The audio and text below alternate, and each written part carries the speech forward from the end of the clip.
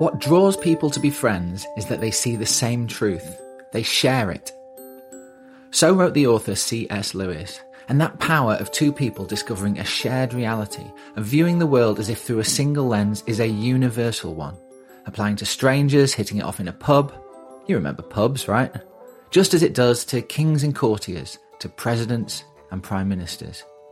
The basis of friendship is providing much food for thought inside Downing Street right now, as Boris Johnson and his team consider how to approach the new American president, and how to convince a sceptical Joe Biden that these two chalk and cheese leaders in fact see the world in much the same way. Plenty has been written about the challenge Johnson faces. His ill-judged attack on Barack Obama's heritage during the EU referendum has not been forgotten by those close to the former president. Biden's broader distaste for the Brexit project is clear, as is his contempt for leaders who just love to press populist buttons to win power. Wisely, Johnson's early strategy has been to emphasise instead, as C.S. Lewis would have it, the truths the two men share, views on climate change, on multilateralism, and on defence. But as British diplomats struggle to build bridges with a new-look White House, they can console themselves with one simple thought. At least they're not in Theresa May's position of 4 years ago. I thought to myself, we're probably preparing for Hillary Clinton at that point. This is Katie Perrier, Director of Communications for Theresa May through much of 2016 and 17. And I had this kind of grand thought in my head that, who runs the world, girls, and it would be Angela Merkel in Germany, it'd be Theresa May in Great Britain, and it would be Hillary Clinton in the US. And what a powerful picture that may present the world. And so I kind of had that in mind. Well, didn't we all? The reality, of course, would be somewhat different. May and her team were flying back from a trade visit to India on the night of the 2016 election. For travelling journalists and work-weary political aides, these flights home are usually moments to, shall we say, let off steam. But news began to filter through of Donald Trump's unfolding successes, and the party atmosphere on board quickly soured. Lots of people were going to come off the plane and head off to the kind of iconic US Embassy party that happens every election.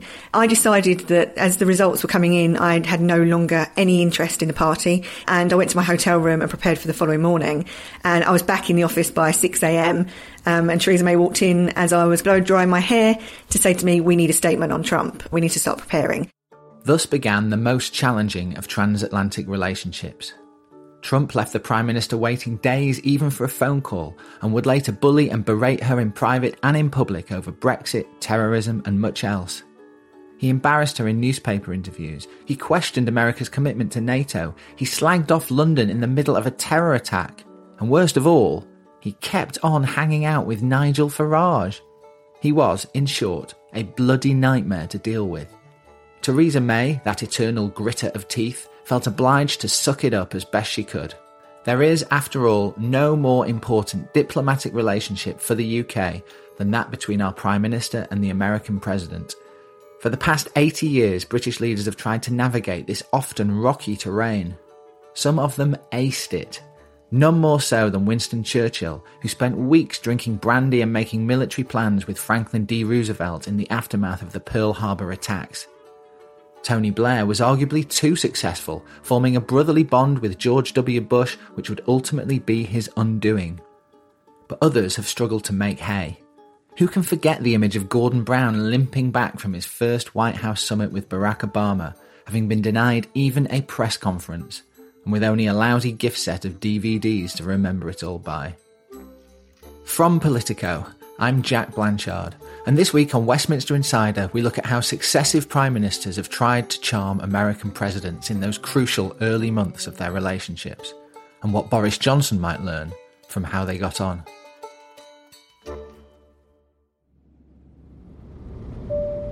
There are few more thrilling flights to take as a political journalist than the 8-hour hop on the Prime Minister's jet from London to Washington.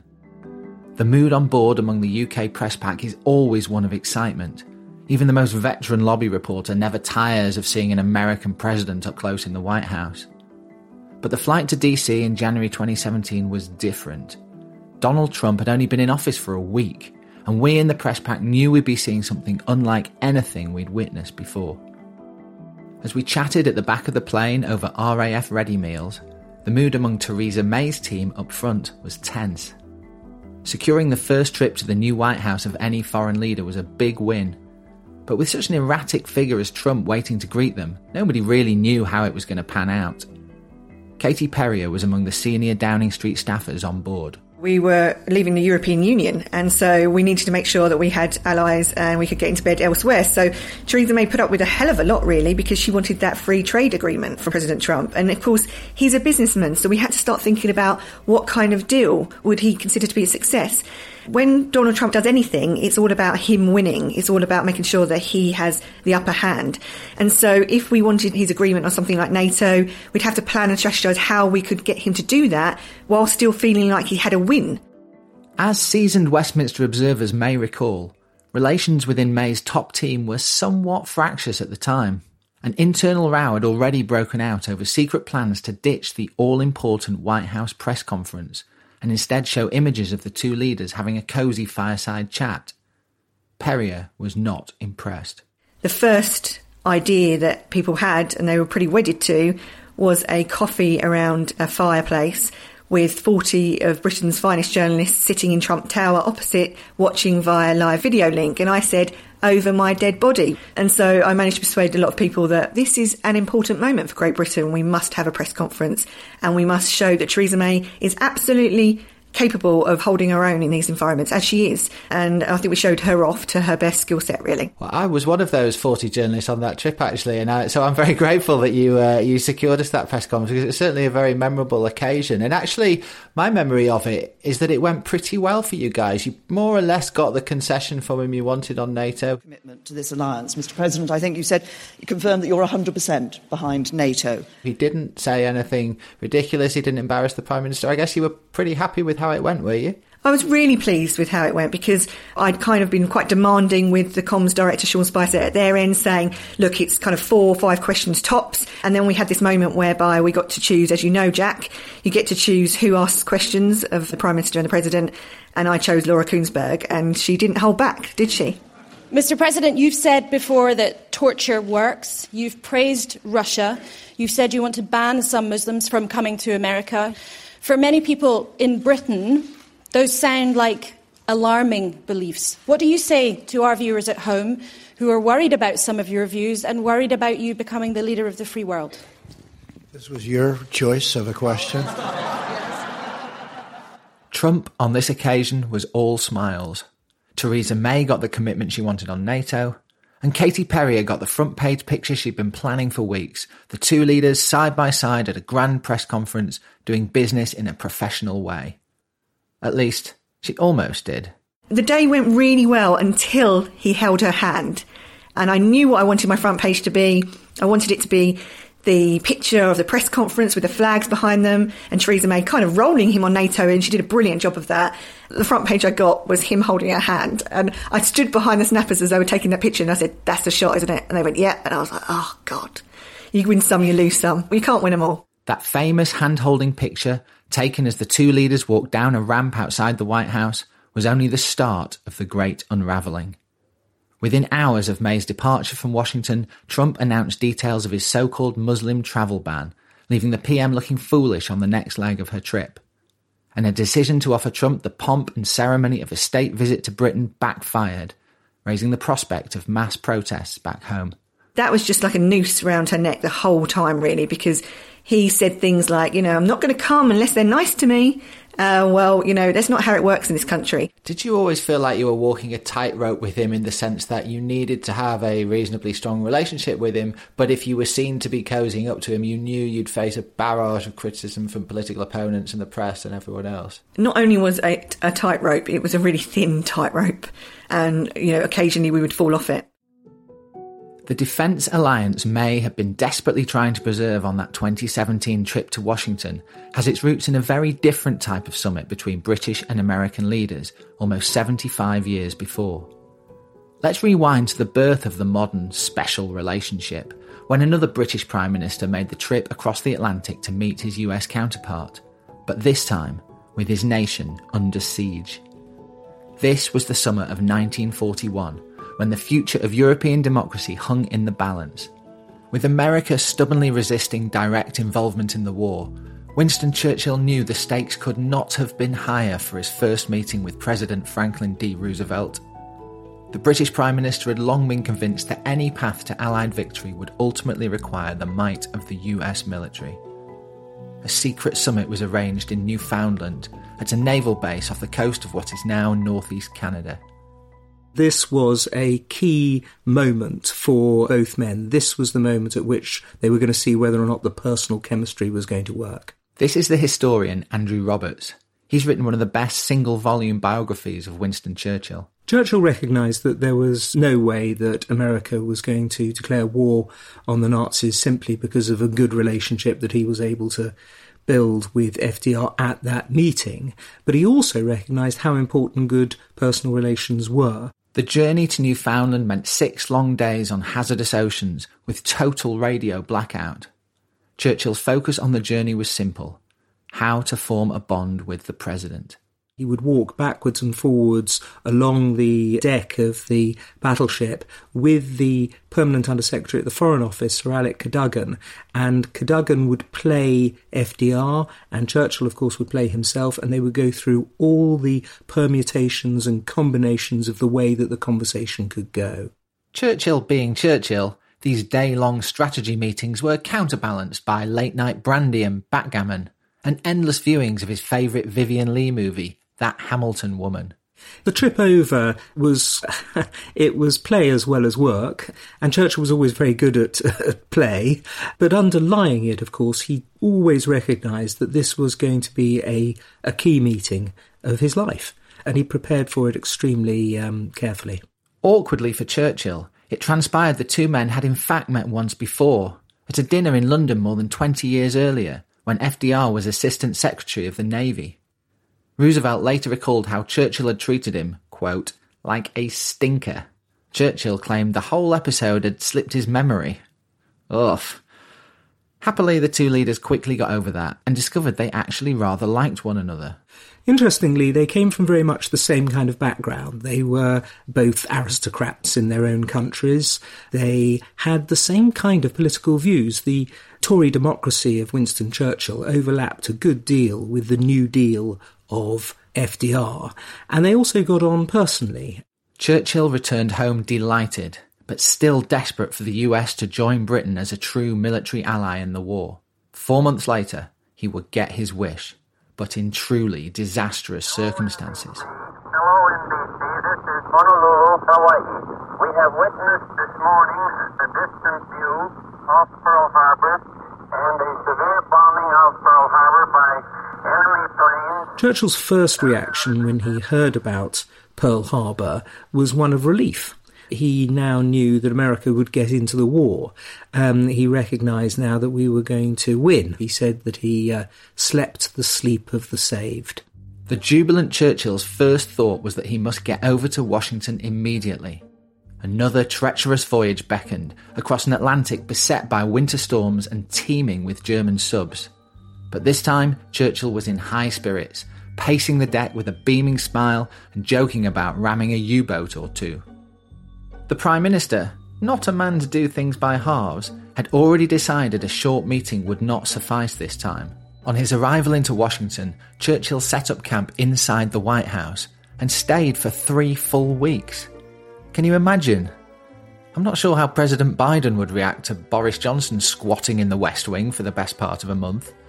Churchill naturally made himself at home, trying out different beds to see which suited him best, and transforming the Grand Monroe Room into a den of maps where he could strategise with the president. The two leaders dined together every evening, sometimes working and drinking late into the night. On one occasion, FDR even entered Churchill's quarters to find him standing naked in the bathtub. Churchill, typically, was unfazed. "The Prime Minister of Great Britain has nothing to hide from the President of the United States," he said. The time that Churchill spent in the White House in the December of 1941, going through on to January 1942, was utterly central to his personal relationship with FDR. He didn't much like FDR's cocktails. It was the one thing he didn't like. But otherwise, he had the most fantastic time, and they shared all the maps, they shared the intelligence, they had endless meetings over grand strategy, they spent Christmas together. It really was a key moment for their bonding. And Mrs. Roosevelt just had to put up with this rather strange drunken man in the house for a few weeks in the sort of the greater good, I guess. Eleanor Roosevelt was rather pleased when finally Winston Churchill went home. She was able to get her husband back. She felt that her husband was probably drinking a bit too much with Churchill in the White House, and she was quite relieved ultimately when the whole visit came to an end. That trip really cements their relationship, I guess. After that, would you describe the two leaders as being actually pretty close on a personal level? I would say that after the White House meeting of December 1941, January 1942, the two men are genuine friends. They have become friends. In the post-war years, presidents and prime ministers would continue to be drawn together by another common enemy, Soviet Russia. Harold Macmillan and John F. Kennedy got on like a house on fire despite the 23-year age gap, bonding over conciliatory glasses of whiskey after Kennedy had endured a disastrous meeting with the Russian leader Nikolai Khrushchev. By contrast, another whiskey-loving president, Richard Nixon, and his opposite number, Ted Heath, famously loathed one another. After the break, I'll be taking a closer look at the most famous transatlantic bond of the whole Cold War era, the friendship between Margaret Thatcher and Ronald Reagan. Sadly, there's no whiskey involved in that one, but do stay with us. If you're enjoying Jack's podcast so far, you might want to try another political podcast, EU Confidential. It's the #1 European politics podcast with analysis every week from political reporters in Brussels, Berlin, Paris, and around the continent. Just search for EU Confidential wherever you get your podcasts and subscribe today. Few prime ministers have celebrated an American election result as Margaret Thatcher did in 1980. The Tory PM had struggled to find much common ground with President Jimmy Carter and was thrilled when he was defeated by Ronald Reagan. Crucially, she'd already befriended the Republican challenger long before his election and was well placed to capitalise on his newfound power. She'd been following Reagan since the 1960s, since his early visits to London. This is the historian Richard Aldous, whose book Reagan and Thatcher charts the ups and downs of the leaders' famous relationship. She met him a couple of times during the 1970s when she was leader of the opposition. And again, that's a good sign of her political instincts. She made a great fuss of him so that when he was elected president in 1980, she was ready to go. That relationship had already been established. Those meetings were more than political expediency on Thatcher's part. That first get-together in 1975 in her cramped rooms in Parliament was only meant to be a short meet and greet, but overran by some 90 minutes. An aide to Reagan who was present described them as peas in a pod, chatting merrily as if they'd been friends for years. It was a relationship really built on a kind of a shared philosophy, a particular way of thinking about right-wing politics that wasn't the traditional small c conservative way. And I think the other factor that we sometimes forget is that as somebody who was born in 1925, the Second World War was very much an influence on her. Reagan was born a generation earlier, but they had that same sense of courtesy, of a way of seeing the world, the shaping experience of the Atlantic relationship during the war. Key to ensuring the friendship was cemented now that Reagan was in office was an eccentric diplomat who Thatcher had plucked out of retirement in 1979 to make ambassador to Washington.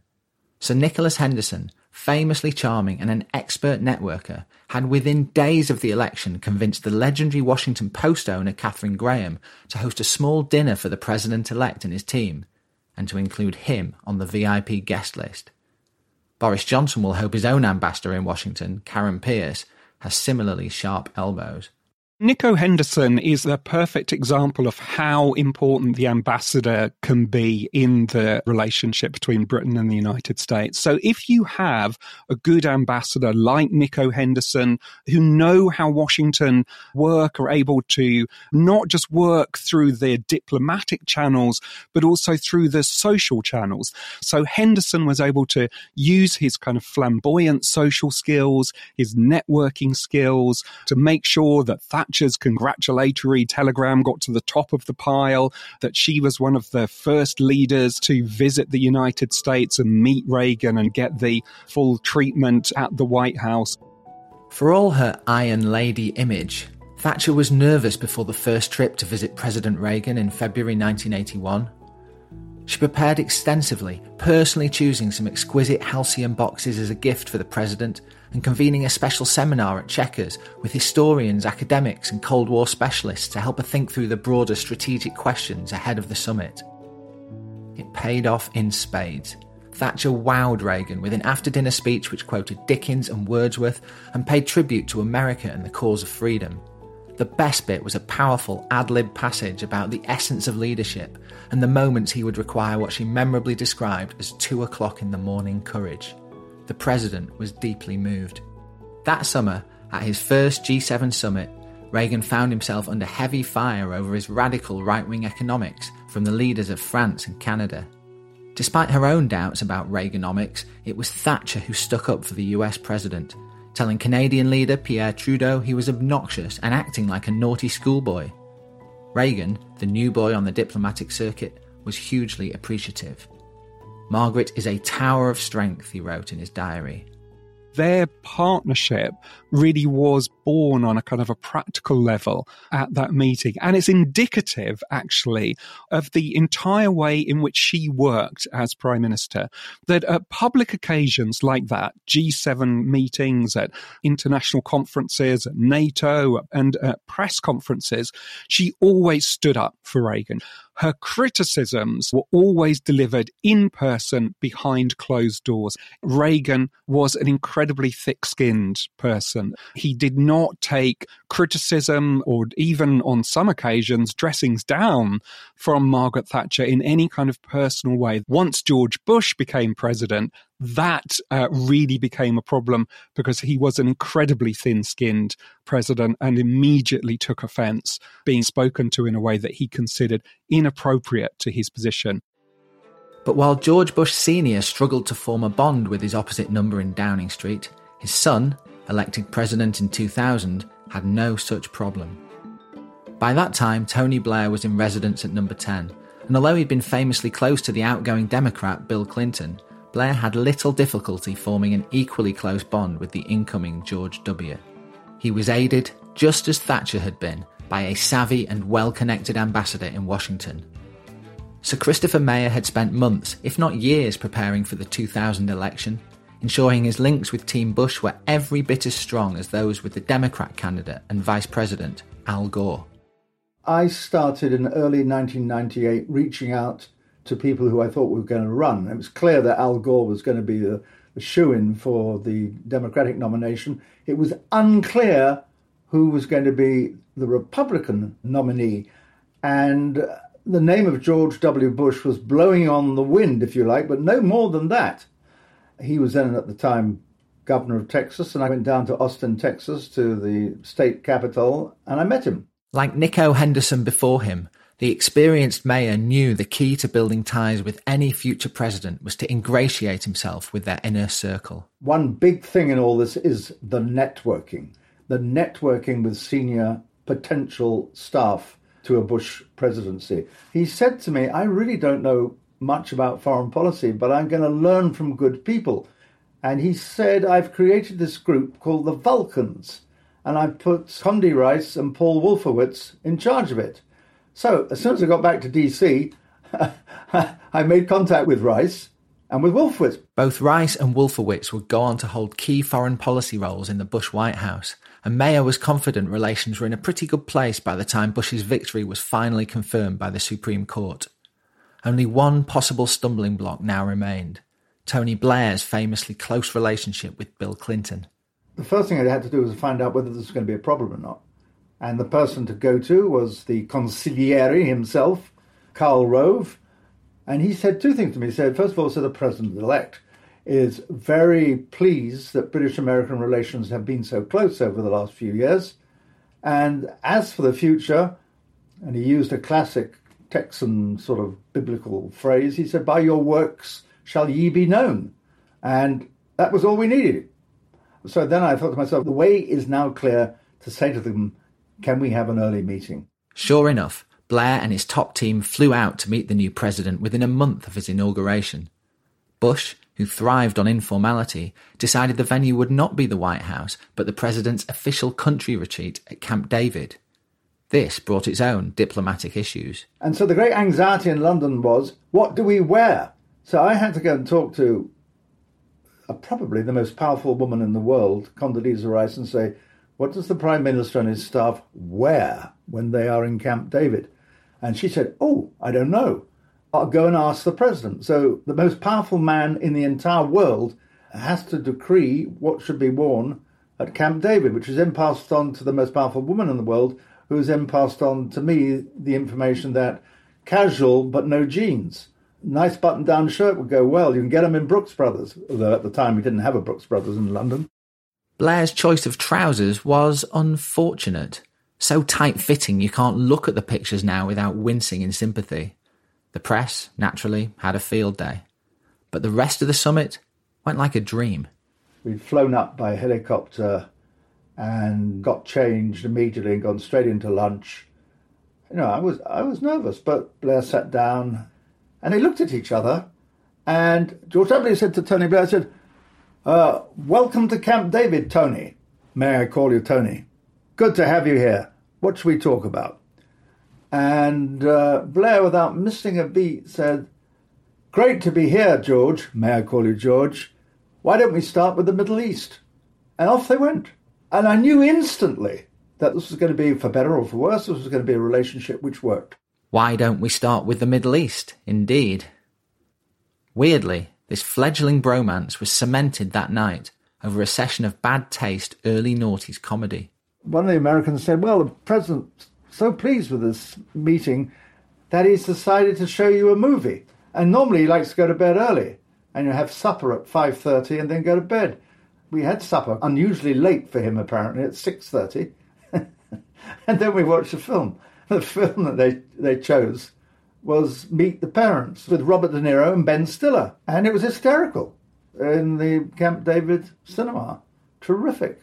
Gigantic size barrels of popcorn into which you could put your entire arm, which was given to each of us. It's a surreal scene of you all sat there and Tony Blair sat there watching this movie, having spent the day talking about the Middle East. Yeah, but it was a good decompression. It was a very good decompression, actually.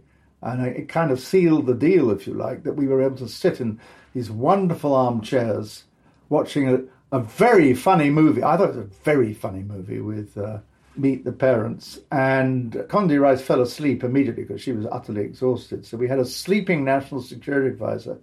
And then Tony and Cherie sitting watching the film, and Laura and George, and then various other people, and me. And there's a moment in the film when Ben Stiller announces that his name is Gaylord Fokker. And this has the President of the United States hysterical with laughter. And I must say it made me laugh as well. And I stopped myself laughing because I thought people would think I was being sort of grovelling to the president by laughing with him, but it was really funny. Well, each to their own, I guess. The surreal scenes continued in the press conference the following day, when journalists were left wondering just how close the two men had actually got. There's been a lot said about how different you are. Have you already in your talks found some personal interests that you have in common, maybe in religion or sport or music? Well, we both use Colgate toothpaste. They're going to wonder how you know that, George. It's hard to imagine Boris Johnson and Joe Biden bonding over Ben Stiller movies and mint toothpaste, but there you have it. Bush and Blair would meet again at summits that summer before the terror attacks in September 2001 moved their relationship into a whole new phase. Within days of the atrocities, Blair was in New York and then Washington, positioning himself very publicly as Bush's closest ally. Truly they stood shoulder to shoulder, just as Blair had promised. Rarely would two transatlantic leaders find their fates so deeply entwined. It was a kind of political operation, if you like, where all the pieces came together. And partly it was luck and partly it was skill. And partly it was the essential compatibility of Bush and Blair. It took me a while to work out that George W., who'd always seemed so down-to-earth and practical and always wanted to know whether something worked or didn't work, had a messianic side to him which was drawn out by 9/11. And then he basically believed that God had given him the role as American president to deal with terrorism and the threat of terror. And what I think we in Britain hadn't fully recognised either at the time was that Blair had a similar messianic streak. Given what happened in the years after 2001, could we look back on this relationship now as having actually been too successful from a British point of view? Well, if you mean by that, shouldn't Blair have been more rigorous in his analysis of the way ahead with Iraq than he was? Then I think the answer to that is yes. I think to myself, if Margaret Thatcher, and I'm not making a party political point here, I think if Margaret Thatcher had been Prime Minister, she would have asked many more questions of George W. before joining him in a hot war. So, yeah, you can be too successful. It is possible to be too successful. And then you have a relationship which is like on your mantelpiece, like a precious vase, and you don't want to break it. Forming too close a relationship with an incoming American president was the kind of problem Tony Blair's successor would have loved to have had. Under heavy fire at home in early 2009, Gordon Brown was desperate for a little of Barack Obama's post-election stardust to be sprinkled his way. In one sense, the two men appeared natural allies, big, serious thinkers from the centre-left of their parties. But problems lurked beneath the surface. Having a Democrat in the White House was obviously a big thing. This is Labour peer Stuart Wood, who was Gordon Brown's chief advisor on foreign affairs. Gordon and Tony's networks that they built famously in the 1990s when they were in opposition were mostly with the Clintons and the Clinton team. So even though Gordon didn't express a view, I always had a slight feeling that he was kind of rooting for Hillary to become the president. So when Obama beat her in the primaries, I think that left the challenge of trying to cultivate networks with Obama, and we were playing catch-up, I think, for a while. Nevertheless, Wood and his team succeeded in securing the first trip of any European leader to the Obama White House. I flew over 2 weeks before to meet with all the people that were my counterparts, really, to work out where the flashpoints would be, what the different emphases were. You have to really try and engineer it as meticulously as possible, and obviously you can only do so much before something goes wrong. And go wrong they did, within moments of Brown's feet touching the tarmac in Washington. Our plane landed, and my colleague and I got the same text as we switched our phones on, which was from a senior person who worked for Obama who said, "Listen, guys, we've decided we're not going to do a big showy press conference. We're just going to have," I think they call it a spray, which is essentially where journalists and photographers come in, there's a few words, and then you get marched out again. Team Obama wanted to be seen to be doing things differently and less formally than past regimes. But the incident was portrayed as a severe downgrade in status for Gordon Brown, a perception compounded by what became known as Giftgate. Can you just talk us through what happened? Yeah, I'm just reaching for the Jack Daniels here, I remember this. Rather like a sort of eager young lover, we put in a lot of effort into the gift that we would give the new President Obama. And one of my colleagues, after a lot of thought, came up with this brilliant idea of a pen holder made of wood from HMS Gannet, which is basically a ship very closely associated with anti-slavery. We were very proud of this. We got it, designed and manufactured, took it over, and in return we got a box of 25 DVDs of the top 25 movies in Hollywood at the time, I think it was. A gift set of DVDs. Ouch. Too bad it wasn't Meet the Parents, I guess. Which, to add sort of slight insult to injury, was in Region 1 DVD format, for those of you who can remember these things, which meant we couldn't actually play it on DVD players back in the UK. I thought, OK, there's going to be a mismatch here. We were talking to Obama about trillions of dollars of bailout for the world economy, and yet the Region 1 DVDs we knew would become the bigger story for a lot of the journalists covering it. That, of course, was exactly what happened. Obama's warm words for Brown at the press conference were forgotten. The DVD box set was not. And worse was to come that autumn when the two men attended a United Nations summit in New York. Someone in the travelling party briefed UK journalists that Brown's team had made 5 separate requests for a one-to-one with Obama, and 5 times had been rebuffed. The snub story was instantly big news back home. But that was just the start. When Team Obama did finally agree to a meeting, it was for the briefest of informal chats. And embarrassingly, the venue was a kitchen in the basement of the cavernous UN building. They were worried that if they gave formal meetings to one country, they'd have to give loads of formal meetings to lots of countries. So they were trying to say, look, let's just have informal meetings or grab a chat or let's sort of improvise and get our guys to sort it out. But somewhere along the line, that got translated to the British press as formal requests being turned down. I think as Obama left the meeting at the UN, he said, let's chat. And they wandered and ended up wandering through, as they were taken out for security reasons, through the back passages of the building. They ended up going through the kitchen and had an informal chat there. So the kitchen summit was born from that. How much truth was there in the sort of narrative that he was treated a little bit rudely and coldly by Obama on several occasions? How was there a kernel of truth there, or was this all media invention really and nonsense? I genuinely think it was almost all media invention. As I say, at the beginning, I think there was an attempt by Obama to get rid of some of the formality, and that hurt us. I mean, there wasn't the same sort of love-in that you saw between Blair and Clinton or even Blair and Bush. It wasn't like that, but that's because that's not the nature of Gordon. Gordon doesn't do that sort of buddiness in the same way. And I think actually Obama doesn't do that either. So it was nothing to do with animosity or slights, definitely not. There's a sort of narrative taken hold in parts of the British media and perhaps the Tory party that Obama wasn't really a fan of Britain at all and was more interested in other European countries. Is there some truth in that, do you think? Yes, I think there is some truth in that. I think they were much more interested in refocusing the US on Asia. And within Europe, they were most interested in the sort of southeastern corner of Europe, Turkey and the sort of the hinge countries, if you like, between the EU and the Middle East. And they were interested from a security point of view in those countries, the Balkans and Turkey in particular. That was their primary focus. So we ranked, not Britain, but I think Western Europe ranked low down the order. So if Stuart Wood is to be believed, Boris Johnson may indeed face an uphill struggle in securing the unbowing love and attention of President Biden, but more for geopolitical reasons than personal slights.